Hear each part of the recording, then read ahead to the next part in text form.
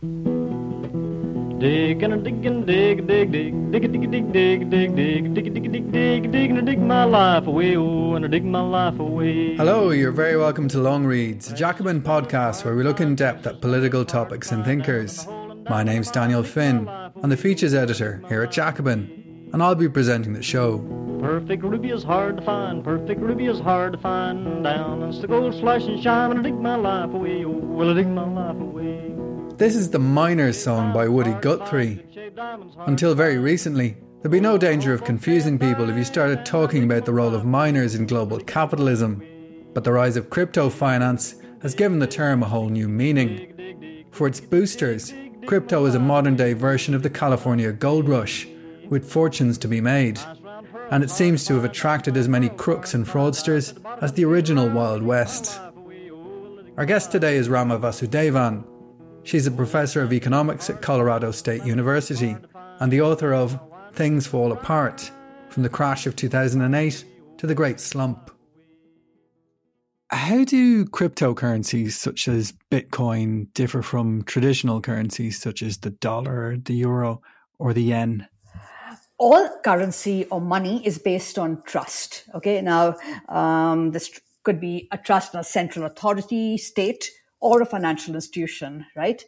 Now, so we use bank deposits to make payments, and we are sure that the bank is going to fulfill the payment. And if the bank doesn't have the cash, the bank, we know, can borrow from other banks or go to the central bank in order to clear payments. So this is the trust which is at the heart of conventional money. Now, the thing about cryptocurrency like Bitcoin is that it upends this model. It's not based on the guarantee of any bank or the state as a basis for its acceptability or credibility. What it does is it sets up a peer-to-peer payment system which dispenses with the need for a central authority or financial intermediary. And that is the big innovation. To bring this about and literally create crypto tokens out of thin air, what crypto does is it deploys technology instead of trust. And this is a conceit of crypto, that technology can bypass the need of trust in ensuring the credibility of a crypto token. And what they use is cryptographic proof, the power of code algorithm, which is wielded to establish a secure, permissionless payment system.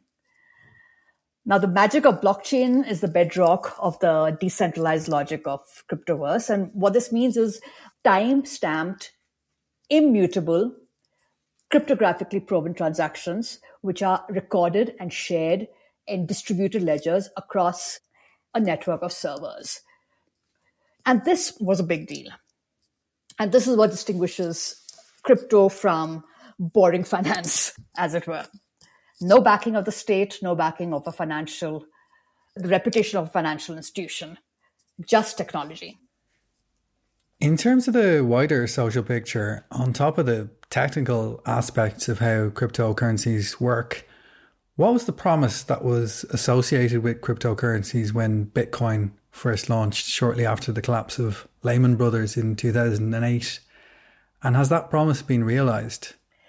Crypto was launched through this white paper by this anonymous person going by the name of Satoshi Nakamoto. And right when all hell was breaking across the financial system, banks had collapsed, shadow banking system, and the mortgage crisis had kind of upended the shadow banking system. And we had witnessed this extraordinary bailout of big finance by the Fed and other central banks. Now, this is where the allure of crypto comes from. It's derived from this libertarian pipe dream of supplanting the tyranny of central banks and the predations of big finance with a neutral, faceless arbitration of digital technology.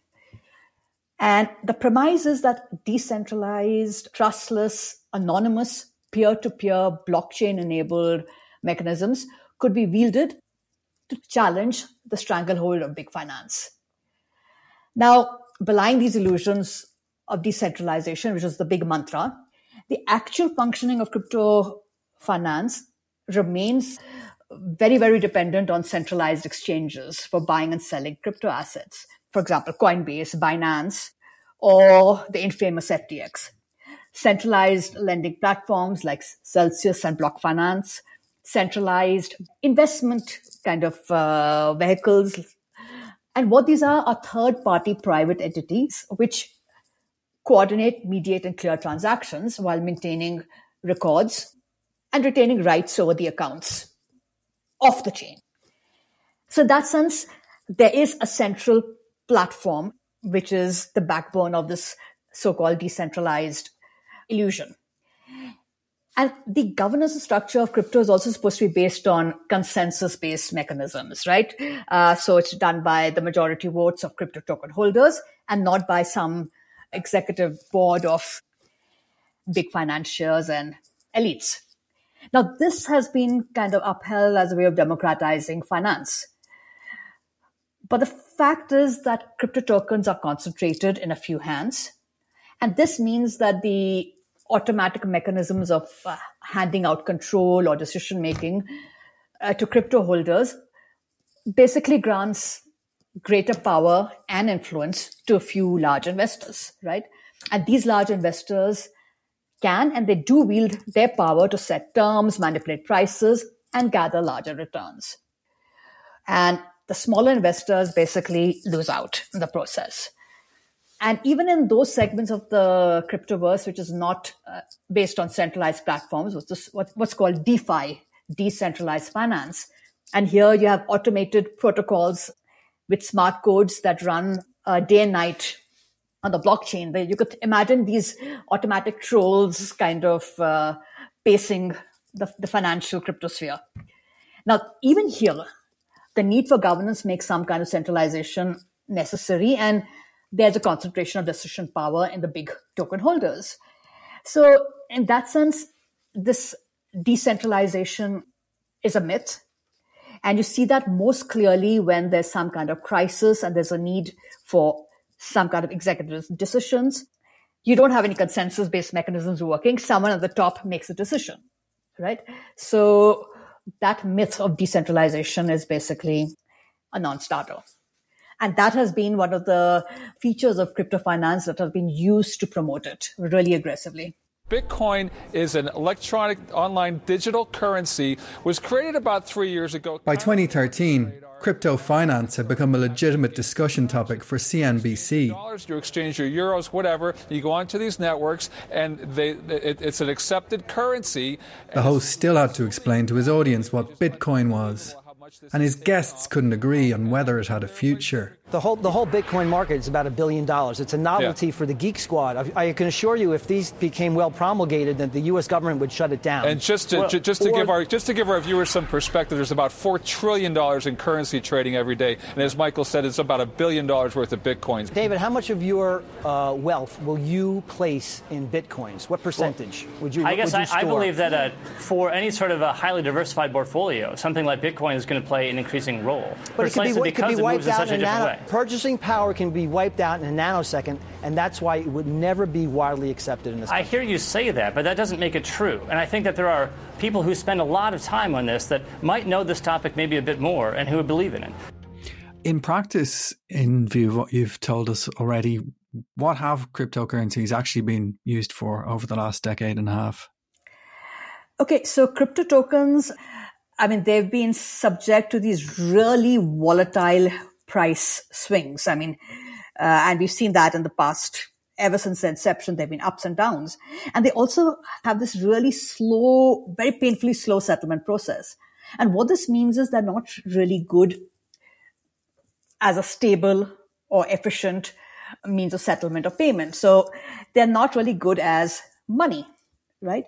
And the frenzy for collecting and trading digital assets has not really established them as a means of payment or as money, except in the shady world of money laundering, illegal trades, darknet, even a role in corporate ransomware.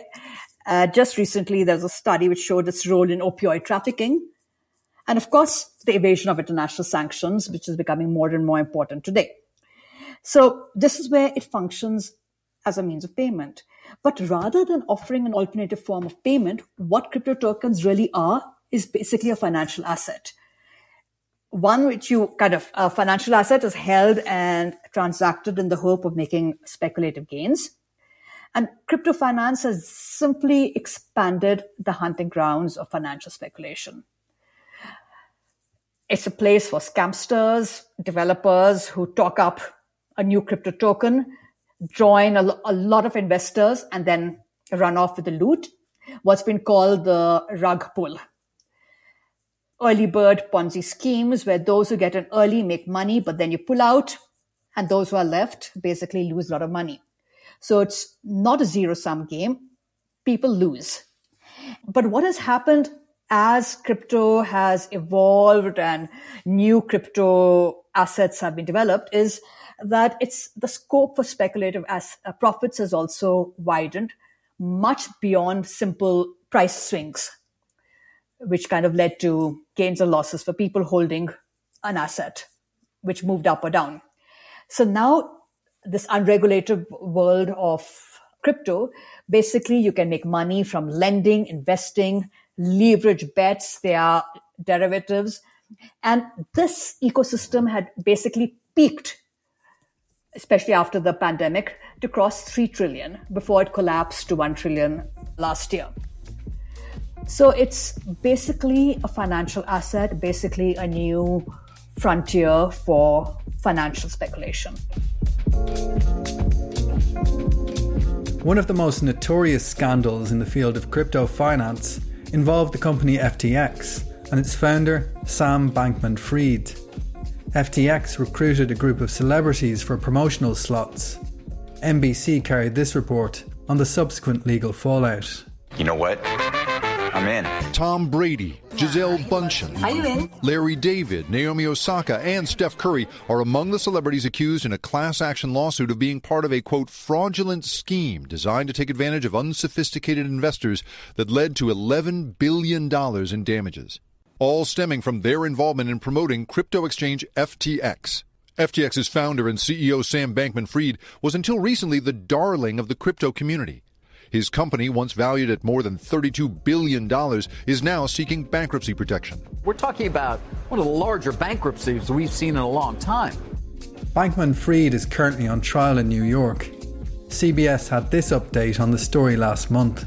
Former crypto billionaire Sam Bankman-Fried pleaded not guilty today to fraud and money laundering charges in a Manhattan courtroom. It was his first court appearance since his bail was revoked this month for accusations he tried to intimidate a witness. He's being held in a Brooklyn jail. Prosecutors say Bankman-Fried masterminded one of the biggest financial frauds in U.S. history. He's accused of stealing billions of dollars in deposits from his cryptocurrency company FTX to finance his hedge fund. What is the environmental impact of cryptocurrencies? Okay, so crypto does away or claims to do away with the need for financial intermediaries or central banks, and technology is the anchor of it. But what this basically means is that the network of servers which mine and validate crypto tokens basically guzzle a lot of energy in order to support the computing power needed to solve the cryptographic puzzles, right? The proof of work which validates a transaction. So this proof of work is highly, highly energy intensive. I think there's a report which basically said in 2022, the electricity usage for crypto assets was between 120 and 240 billion kilowatt hours per year.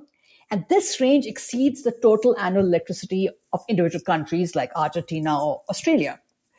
Now, crypto asset activity in the US alone is estimated to have resulted in about 0.4% to 0.8% of the total US greenhouse emissions. Now, this seems small, but it's a range of emissions similar to that from diesel fuel used in railroads in the US.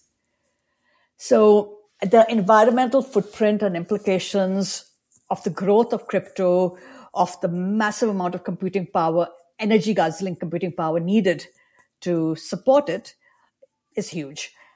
People have been talking about the proof of stake, and Ether in particular is moving towards that, one of the big crypto coins. Now, the shift from proof of work to proof of stake, which basically means that instead of using code or algorithm to solve puzzles and validate transactions, you put up collateral. And that collateral is a crypto asset. So this is what is guaranteeing basically the transaction. But what this means is that what you might gain in terms of reducing environmental footprints, you're going to basically lose in terms of exacerbating inequality, because it's only those who have assets who can provide the collateral. And collateral-based systems don't just fuel fragility, they also promote greater inequality, because those with assets can plow it back in, earn more, put that back in, earn even more and more, right? So it promotes an even more unequal distribution. A film produced by Wired magazine in 2021 looked in detail at the energy inputs needed for Bitcoin mining. Bitcoin hit $1 trillion market cap this year. This has inspired some Bitcoin operations to expand, especially in the wake of the recent government crackdown of miners in China. The ban on mining in China has caused a mass exodus to the United States, to Russia, and to any other areas where mining facilities are available. Welcome to Rockdale, Texas, America's new crypto mining hub.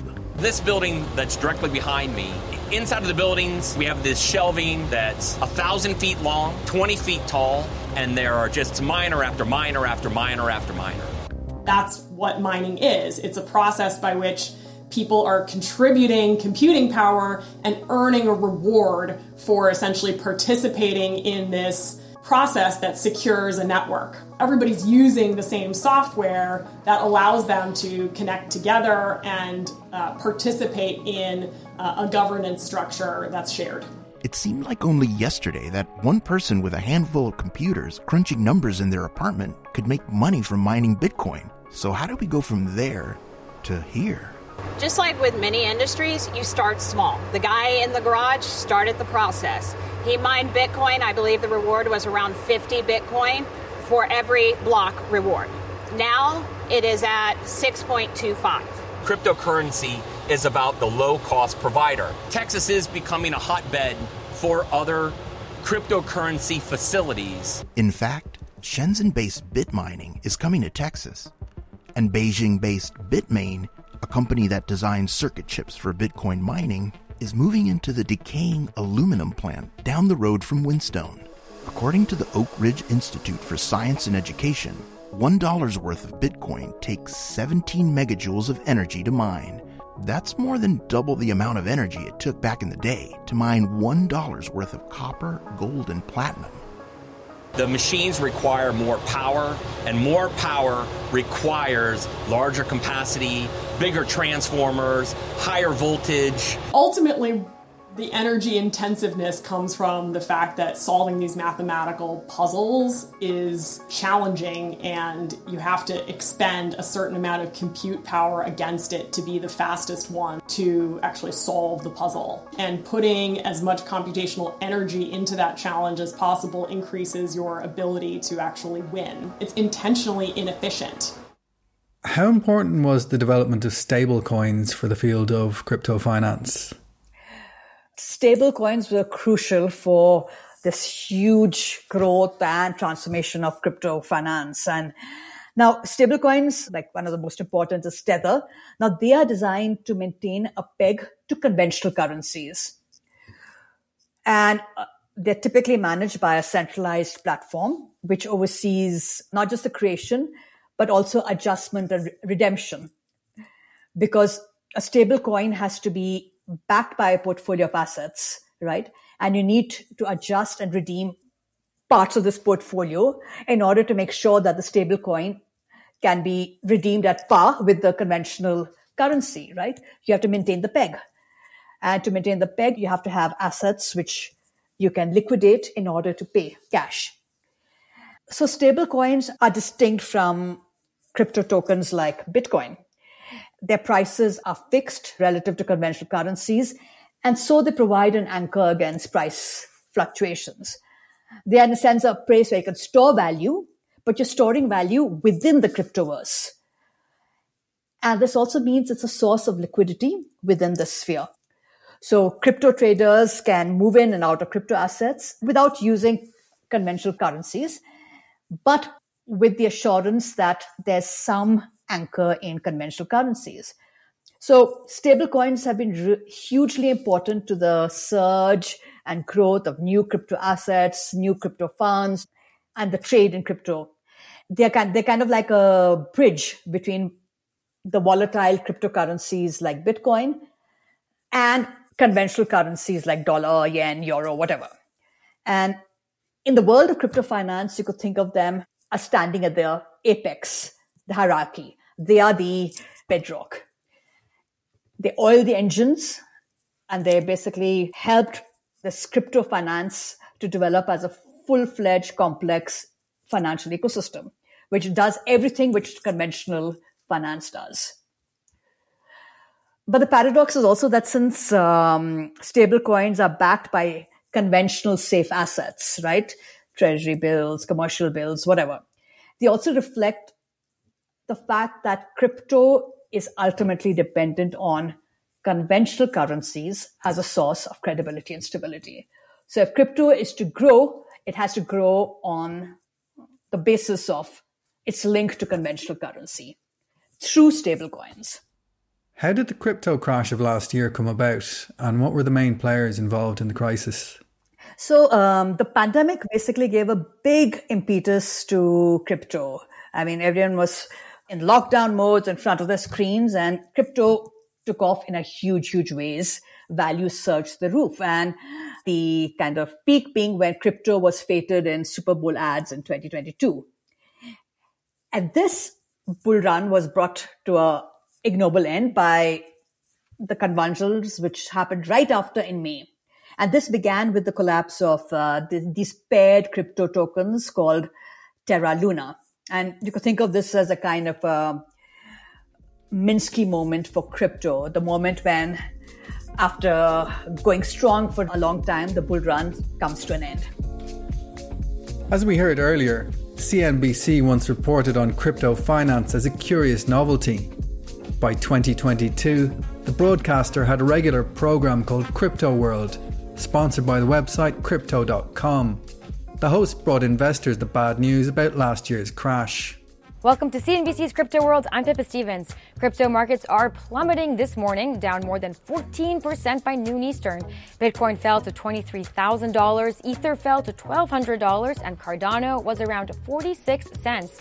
The total market cap for cryptocurrencies dropped below $1 trillion for the first time since January of 2021. Today's crash coincides with a steep sell-off on Wall Street as well. Okay, let's talk about our top stories. First up, DeFi lender Celsius halted transactions this morning as crypto markets tanked. In a memo, the company said it was pausing withdrawals, swaps, and transfers due to extreme market conditions.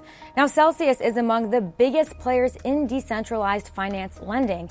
As of May, it has around $12 billion in assets under management and $8 billion lent to clients. The decision to halt transactions has raised concerns about the business's solvency. Celsius saw the value of its assets cut in half since the crypto market's highs back in October of 2021.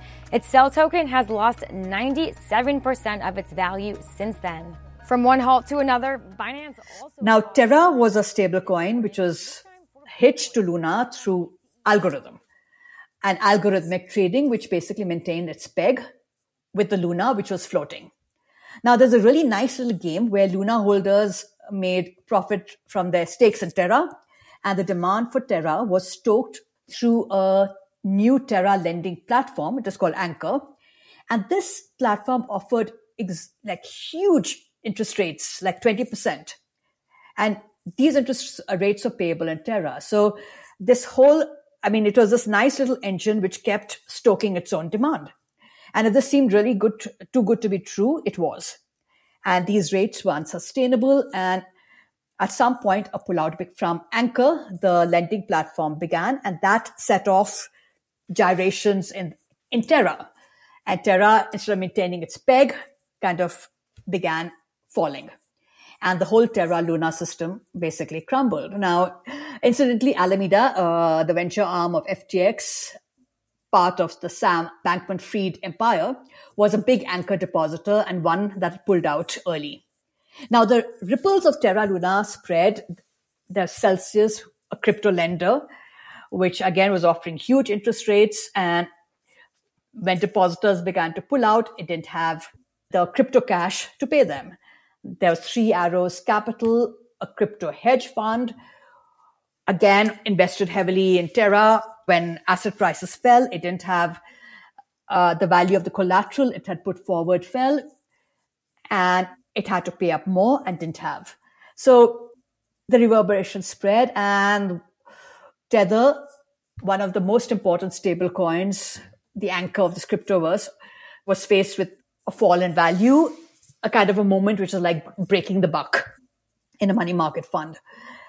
The Nadir, of course, was later when, with the spectacular tumble of FTX Alameda, after emerging as a savior, injecting funds into crypto entities in the early stage of the crisis, when the unraveling had begun, Alameda was found to have siphoned depositor funds from FTX to finance loans. Now, this unraveling reveals the fragile foundations of crypto finance. From $3 trillion, it kind of fell to about less than $1 trillion in the short period. But what is happening here is very analogous to bank runs that have plagued the financial system since its inception. Now, traditional bank runs happen when depositors pull out their deposits all at once. In 2008, when Lehman collapsed, there was a different type of bank run, which was sparked by the collapse of the value of assets, which were used as collateral, and which pumped up the shadow banking system based on borrowing, lending through the market, rather than through loans and deposits, which is the traditional banking model. Now, falling collateral values basically decimated the basis of lending between banks and credit creation. Investors began pulling out money from money market funds, and the system came to a stop. Now, the crypto tumble is another form of a bank run in the new unregulated world of crypto finance. Again, collateral values play a big role. And this is really important because since crypto transactions are pseudo-anonymous, traditional forms of credit risk assessment of the borrower are not possible. So in place of risk assessment, collateral becomes important and plays an even bigger role. So crypto transactions are generally over-collateralized. Liquidation of a transaction when collateral values fall is enforced automatically, all of which makes it really fragile. And this fragility becomes even more severe because there's this rampant practice of using borrowed crypto collateral as a collateral for further transactions. So you borrow collateral and then use this to borrow more. And this is what's called a collateral chain.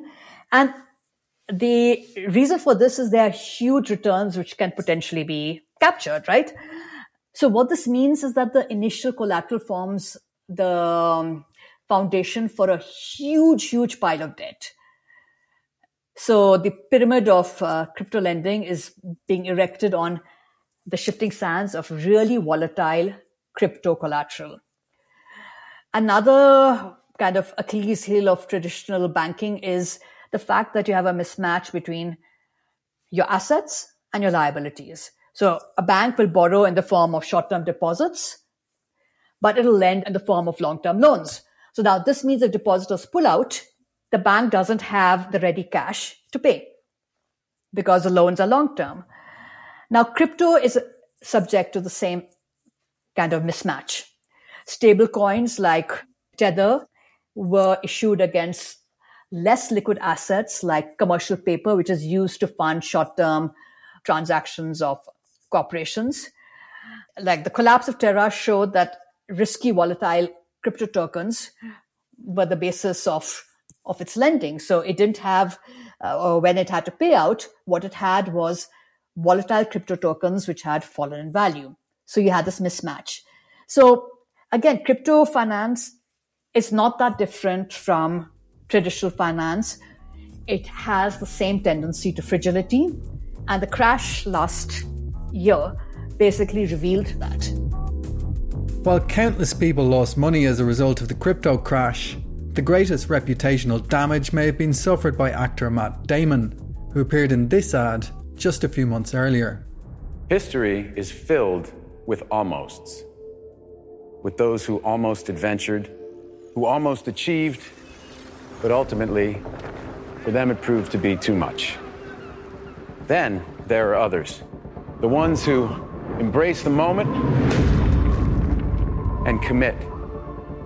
And in these moments of truth, these men and women, these mere mortals, just like you and me, as they peer over the edge, they calm their minds and steel their nerves with 4 simple words that have been whispered by the intrepid since the time of the Romans. Fortune favors the brave. In fairness to Damon, he wasn't the only celebrity to have dipped his toe into these shark-infested waters. From Paris Hilton to Tony Hawk, there was no shortage of high-profile figures keen to promote NFTs. You have one being released soon. What can you tell us about this? Well, it's an NFT series that I'm doing with Super Plastic and releasing on Origin Protocol. I think people are going to love this. Well, if you love it so much, I actually am going to give you the first one. I would be honored. And I want to give one to everyone in the audience. Everyone gets an NFT? Yes, everyone. Everyone gets an NFT tonight. Paris? I think that's the first NFT giveaway in television history. We love you. Iconic. Paris Hilton. I'm Tony Hawk, and this is my last trick collection on Autograph. So I recently decided to retire 5 of my signature moves because the risk factor is too great. I'm getting older, and so I decided to do them each one last time and offer them as NFTs so they'll live forever. In the light of that crash and other episodes of turbulence, how would you say the absence of central banks as lenders of last resort affects the overall dynamics of crypto finance? So the history of finance is the history of manias, panics, and crashes, to use Kindleberger's famous expression. And convulsions in the past have set the stage for the emergence of central banking and for the evolution of the tools and techniques which central banks use to stabilize and manage the financial system. Now, whenever the financial system faces the threat of an implosion, central banks step in with their safety nets and bailouts as lenders of resort or as market makers of last resort when asset prices plunge and basically the credit machinery kind of halts. So this lending and buying is what shores up the financial system. Now, crypto, as the Wild West of finance, has no such backstop. The role of the lender of last resort, or the role in coordinating rescues, has also been done by private initiatives coordinated by big financiers with clout and capital in the past. So these big financiers will get other banks together, inject funds in order to shore up financial markets. And the big example, of course, is the lifeboat operations by JP Morgan in the panic of 1907, before the Fed was established in the US. When the crypto market stumbled, it was also the heyday of Sam Bankman-Fried, and Alameda pumped funds into flagging crypto funds, prompting comparisons to JP Morgan. But private coordinated rescues are not enough. And if the impact of the implosion of the crypto sphere had threatened to engulf the financial system more systemically, central bank actions may have been needed more directly. And in fact, when some of the ripples of the collapse in the cryptosphere affected banks like Silicon Valley Bank, you did have the Fed stepping in. Now, this has been the pattern historically. Privately created liquid assets gather momentum. They are used to stoke the growth of finance. But when the going gets rough, prices tumble, the machinery comes to a stop. It's the interventions of the central bank which ensure the resilience of the financial system. Now, As crypto finance becomes more mainstream, with big finance now seeking to exploit this new frontier of speculation, with big tech entering with their own version of stable coins like Meta's DM, central banks have also begun responding to this changing landscape. And there's been a host of new digital currency projects being explored by central banks. And these are seeking to position the central bank as a critical player in the growing crypto markets. And what this also implies, if this proceeds, is that crypto stable coins will be more established as a monetary substitute. Central banks will be more implicated in ensuring their rescue when things go south. This, again, is the historical pattern. There's a link between private finance and central banks, backed by the authority of the state. They fuel each other and are kind of joined at the hip. The volatility of crypto hasn't stopped one country's government from embracing it as legal tender. Al Jazeera looked at the outcome of El Salvador's pivot to Bitcoin earlier this month. It's now 2 years since El Salvador became the first country in the world to introduce Bitcoin as legal tender, along with its regular currency, the dollar. So has the experiment succeeded? The general verdict? Not yet, at least. One of the big selling points of the plan was that Salvadorans would be able to receive remittances from relatives in the US through Bitcoin using a digital Chiva wallet. But according to stats from El Salvador's central bank, most have chosen not to. Less than 2% of remittances went through cryptocurrency and digital wallets so far this year. Then there's Bitcoin City, a planned paradise for Bitcoin enthusiasts powered by geothermal energy with low taxes and crypto mining facilities. It was presented by the president at a bombastic event in November 2021. Because this is a fully ecological city that works and it's energized by a volcano. But so far, critics say, that building has yet to begun. At the same ceremony, the strategist behind El Salvador's cryptocurrency adoption announced the forthcoming creation of Bitcoin bonds. The first one is going to be a $1 billion bond. And what makes it a Bitcoin bond is because it's backed by Bitcoin. So half of the $1 billion will go into buying Bitcoin. The other half will go towards infrastructure, specifically building energy infrastructure and Bitcoin mining. But the so-called volcano bonds have also yet to materialise. Meanwhile, President Bukele has been using government funds himself to buy bitcoins for the nation, announcing on Twitter when and how much he's purchased. Economists have been using those tweets to work out how those trades have gone. At the price of Bitcoin right now, we're looking at a theoretical loss of $45.4 million of public funds in these operations. And those are just estimates based on the president's tweets, because there is no information publicly available about how much he's traded. But while information might be hard to come by in El Salvador's Bitcoin experiment, one thing is for sure, its president isn't giving up yet. John Holman, Al Jazeera. How does the rise of crypto finance fit into the wider picture of financialization and asset price bubbles over the past few decades? Has it worsened the problem of financial instability? So, crypto finance emerged in the wake of the global financial crisis of 2008, as you mentioned. And this had turned the spotlight on the leveraged world of shadow finance, shadow banking, and the speculative excesses of big banks. But the ascendancy of finance and the inexorable pull of financial innovation in search of more returns did not abate in the aftermath. In fact, the financial system became more concentrated, and big banks, along with asset management funds, became more consolidated.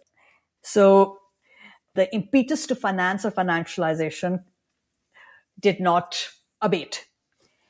Crypto embodies finance's innate impulse to continually innovate, expand, explore new frontiers in this quest for returns for the next best thing. And the birth of crypto in the aftershock of the global financial crisis of 2008 reflects this, the search for new avenues of profits. at a time when the discourse had turned to the need to curb big banks, to regulate them.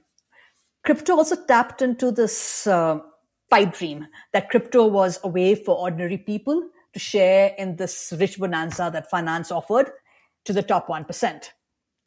So all this fueled crypto, but crypto fuels the same pathologies of finance to fuel inequality, the concentration of wealth, while also continuously fomenting fragility. The financial system is a really powerful mechanism of concentration, and the distribution of financial assets is heavily skewed towards the top 1%, the top 0.01%. The same logic is seen in crypto. The distribution of assets follow the same pattern of concentration.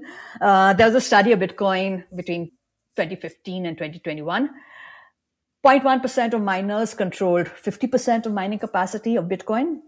The distribution of ownership was also concentrated, with 0.01 individual Bitcoin holders holding more than a quarter of assets.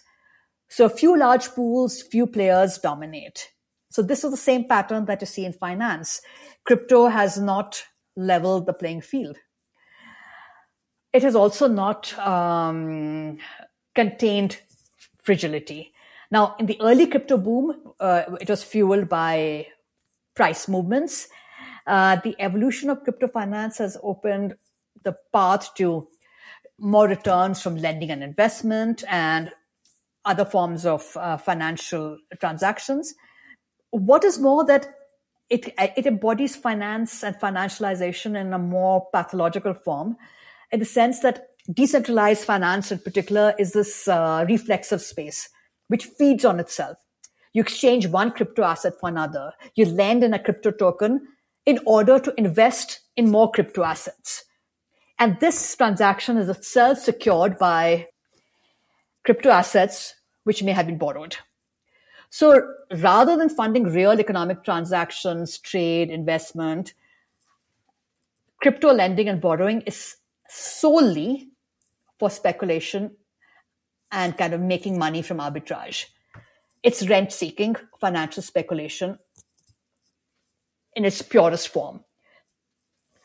It's finance for finance sakes. And so crypto finance, as it exists, does not even perform the productive functions of finance in the economy, in funding real investment, for instance. But despite all this, and despite the recent debacle, crypto is here to stay. It's mutating and transforming financialization. And two things are really important here. One, conventional financial institutions are entering the fray even as big crypto players face a regulatory backlash. This includes big asset management funds. BlackRock recently announced a tie-up with Coinbase. It's now pushing for this Bitcoin exchange trading fund, which would trade on the stock market. Leading banks, Goldman Sachs, Citigroup, JP Morgan, they're all wading deeper into the crypto sphere.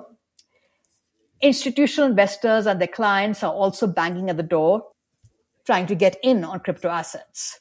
The second thing is that just as securitization, that alchemy which transformed illiquid long-term loans like mortgages into liquid tradable assets, just as securitization remains entrenched and continues to be promoted in the workings of finance, even though it brought down the system in 2008, similarly, the innovations embodied in blockchains, smart contracts, and tokenization, which are at the heart of crypto, they are reshaping conventional finance.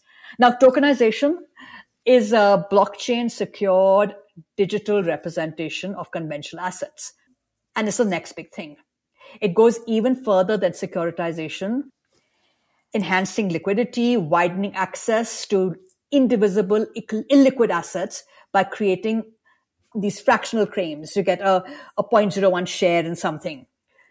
And just as mortgages were securitized, crypto has now opened the path to tokenizing assets, including deposits, treasury bonds, and other securities. It's turning on a spigot of financial fortune hunting. Now, the world of finance already rests on flimsy foundations. Tokenization adds another layer to the illusion of value that fuels speculation. To give an example, there's a new market for carbon tokens, which is making hay off the rising price of carbon offsets by buying and tokenizing cheaper carbon offsets. And this, of course, has questionable implications for carbon emissions, but it's a rich bonanza for the institutions trading in it. So crypto is basically financialization processes kind of metamorphizing and maybe metastatizing. In another program sponsored by Crypto.com, CNBC discussed the future of crypto finance after the crash of last year. Bitcoin investors probably want to forget the past 12 months. On the heels of the collapse of FTX, the world's biggest digital currency started this year at around $16,500. Since then, Bitcoin bounced back around 60%, but in recent months has been stuck in a tight range between roughly $25,000 and $30,000. In 2023, investors have weathered a slew of industry bankruptcies, low trading volume, and a regulatory crackdown in the U.S., which have kept the cryptocurrency below $32,000. Not to mention the closure of crypto-friendly banks Silvergate and Signature back in March. Now, investors have been searching for a catalyst that could spark Bitcoin's next prolonged rally. And that good news doesn't seem too far away, with ETFs, regulatory clarity, and something called the halving on the horizon. Back in June, a whole host of asset managers, spearheaded by the world's largest, BlackRock, filed to launch spot Bitcoin ETFs. Those are funds that track the price of the crypto asset. The moves immediately spurred a wave of buying as investors hoped Wall Street was poised to go big on Bitcoin. BlackRock is just so much bigger and so much more important than these other companies that have filed, that if BlackRock does have an ETF, you just know they're going to win. They have the resources, they have the marketing, the distribution to put new people into Bitcoin. You've touched on this already in talking about the role of central banks as lenders of last resort, but perhaps we could go into it now in a bit more detail. What would you say the story of crypto finance tells us about the politics of money and its relationship with the state? So Bitcoin and the kind of allure of crypto is based on this libertarian promise of depoliticizing money by privatizing it and by removing it from the control of both the state and big banks. It was held out as the path to establishing a neo-Hayekian utopia of permissionless private currencies. But hidden behind this rhetoric of independence from central banks is the process which has enabled the ascendancy of finance and a project which basically de-democratized money. And it de-democratized money by removing it outside the scope of democratic accountability. And this is very much in keeping with the thrust of the neoliberal agenda. So the rhetoric of independence is basically a rhetoric which takes money outside democratic accountability. Now, to unpack this, we have to recognize that money is a hybrid offspring of both the state authority and market forces.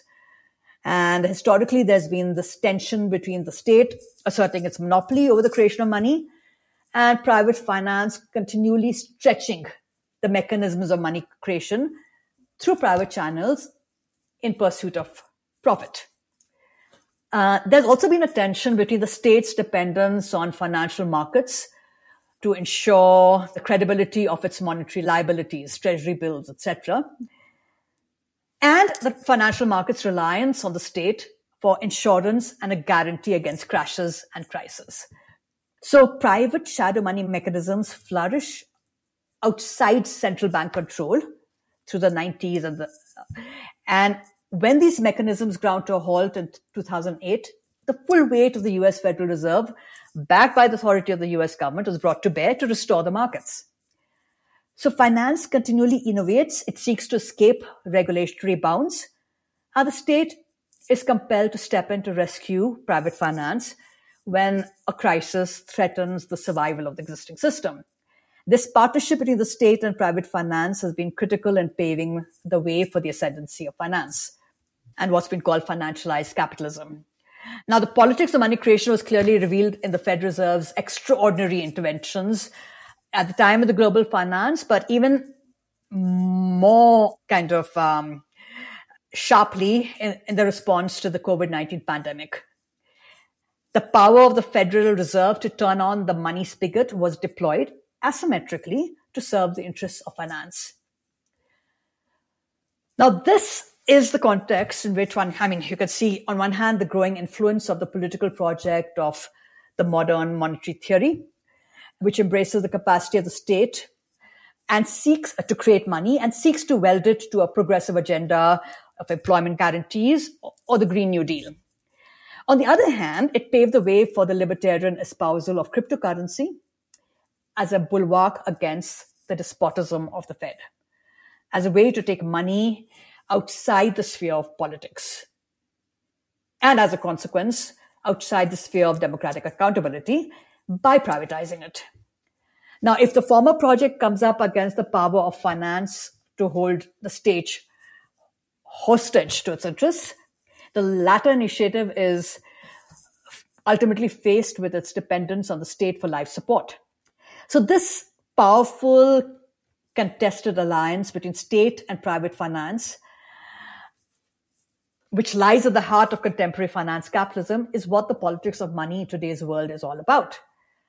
Statist reforms which want to expand the discretionary power of the state to address priorities of working people on one hand, and privatist experiments to decentralize money. They both have to contend with this power if a progressive and democratic politics of money is to be forged. And crypto, as it exists, doesn't depoliticize money, it merely de-democratizes it. As a final question, would you say that crypto finance is likely to be a battleground in the economic competition between the US and China? Oh, definitely. It's going to be a battleground. It already is in some ways. It's a place where China will test and challenge the hegemony of the dollar. Now, China has already made headway in its experiments with a digital currency, the e-yuan. It has an ambitious state-backed blockchain-enabled global platform for decentralized applications in finance. So China is is trying to get the first mover advantage. Now, even before the war of Ukraine, the White House has explicitly acknowledged the geopolitical imperatives of reinforcing American leadership in the global financial system at this technological frontier, and has been talking about developing a centralized US digital currency in order to ensure the future of dollar hegemony. The war in Ukraine has sharpened the geopolitical significance of digital money, including central bank-backed digital currency, especially since it's been the prime kind of arena for evasion of sanctions in a context where sanctions is one form of warfare. And it's also been a space which provide an umbrella against dollar hegemony. So this arena is going to be critical, and along with AI, and we're already kind of seeing rumbles in this area. We dug our lives away, oh, and we dig our lives away. Many thanks to Ramaa Vasudevan for that introduction to crypto finance. You can read some of her essays about the world economy on the websites for Jacobin and Catalyst. Dig, dig, dig, dig, dig, dig, dig, dig, dig, dig, dig, dig, dig, dig, dig, dig, dig, dig, dig, and I dig my life away, oh, and I dig my life away.